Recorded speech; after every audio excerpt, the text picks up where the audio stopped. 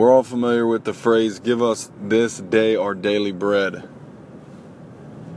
This is from Matthew chapter 6 and other records in the gospel where the Lord's Prayer is recorded. And I want to put out there for you, your consideration that give us this day our daily bread. It did not say, give us today what we will need for tomorrow.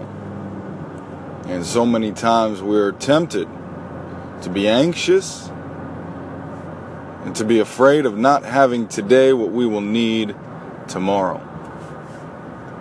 Give us this day our daily bread. And clearly there are echoes and resonances going back to the manna incident in the wilderness, where each day they were to collect what they needed for that day. That miraculous bread from heaven that was provided, as we know, foreshadowed the coming Messiah, Jesus, as he taught of himself in John chapter 6.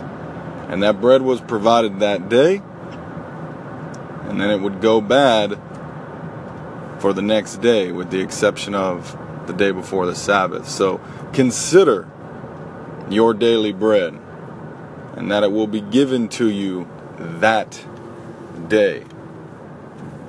Sometimes we just think that God's late, and he's always showing up on time. He's just fashionable. So sure love y'all. Food for thought. No pun intended.